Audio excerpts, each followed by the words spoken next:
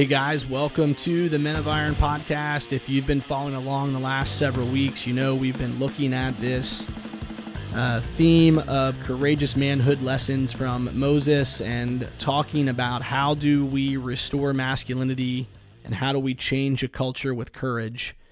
And we've really been focused in on Exodus 17 verses 5 and 6, and we've talked about the cycle that we as men go through where a lot of us feel this calling from God, and oftentimes our response is doubt.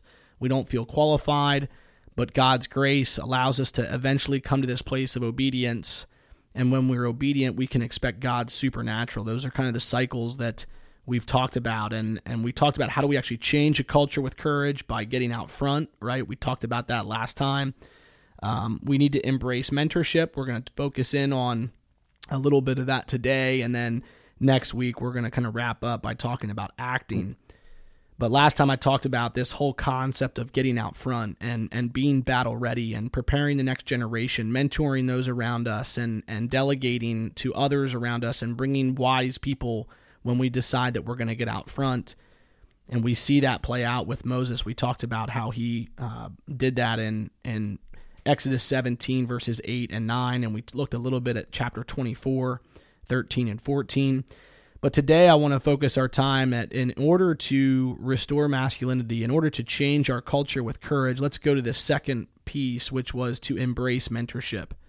And I want to go back here just for a second to chapter 17, verses 5 and 6 again, because that's really the foundation to all of this, where Moses says, walk on ahead of the people. That's the get out front piece.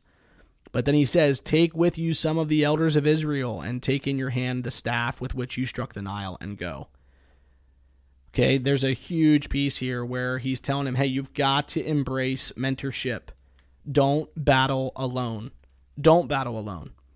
And I want to look here today at verses 10 through 13 in chapter 17, and it says this.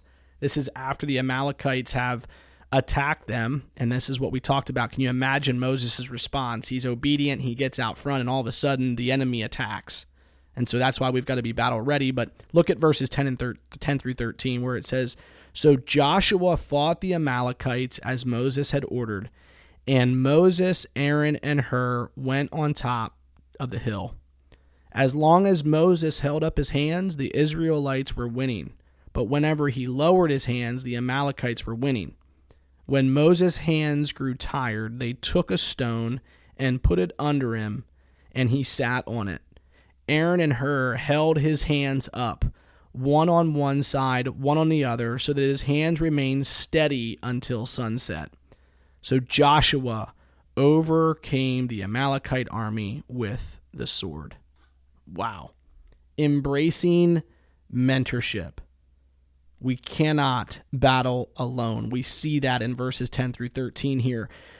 The Israelites don't win without Moses' ability to mentor Joshua and delegate to Joshua. And the Israelites certainly can't come out victorious without the help of Aaron and Hur. And Aaron and Hur are really the support system. They're the support structure for Moses so that the kingdom can win. And this is all about restoring masculinity, changing our culture with courage. We cannot battle alone, number one. I love this second part, which is kind of in order when we embrace mentorship, that means we need to heed counsel. And I want to look at chapter 18 today on this particular part, verses 17 through 24. And I'm going to just go ahead and read it on today's podcast because this is so powerful. Again, I'm going to read from chapter 18, verses 17 through 24. It says, Moses' father-in-law replied, what you are doing is not good.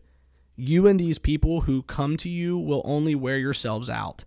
The work is too heavy for you. You cannot handle it alone. Listen now to me, and I will give you some advice, and may God be with you. You must be the people's representative before God and the decrees and laws, and show them the way to live and the duties they are to perform. But select capable men from all the people, men who fear God, trustworthy men who hate dishonest gain, and appoint them as officials over thousands, hundreds, fifties, and tens. Have them serve as judges for the people at all times, but have them bring every difficult case to you. The simple cases they can decide for themselves. That will make your load lighter because they will share it with you. If you do this, and God so commands, you will be able to stand the strain, and all these people will go home satisfied. And then verse 24, Moses listened to his father-in-law and did everything he said. So when we embrace mentorship, gentlemen, we need to heed counsel. And I think it's very important here that we understand that Moses just isn't listening to anybody. This is his father-in-law. This is somebody that he trusts, somebody that is in tune with God, somebody that fears God, right? Somebody that has Moses' best interest in mind and the mission at hand in mind. And so when we embrace mentorship, we can't battle alone, number one. We have to heed counsel. And the third thing here, which comes from verses 17 through 24 as well, is we have to build the right team. And Moses' father-in-law here gives specific instructions on how we can build the right team around us. He says here that there must be capable men, God-fearing, trustworthy, men that hate dishonest gain. And my challenge in this, or my encouragement in this, is to look around you.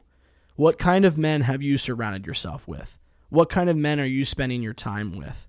What kind of men have you invited into your journey? What kind of men have you invited to get out in front of this calling that God has given you? Are they capable? Are they God-fearing? Are they trustworthy? Do they hate dishonest gain? So for us to embrace mentorship, gentlemen, we can't battle alone. We've got to heed counsel, and we've got to build that right team around you. So guys, I hope this is encouraging. We're going to talk next week about that final piece. We've talked now about changing culture with courage by getting out front and embracing mentorship. And finally, what we're going to talk about next week is when we act. What does that look like? What are the characteristics of that? How does that play out? So we'll talk to you guys next time. For the time being, think about embracing mentorship. Who are you battling with? Are you heeding counsel? And are you building the right team? We'll talk to you next week.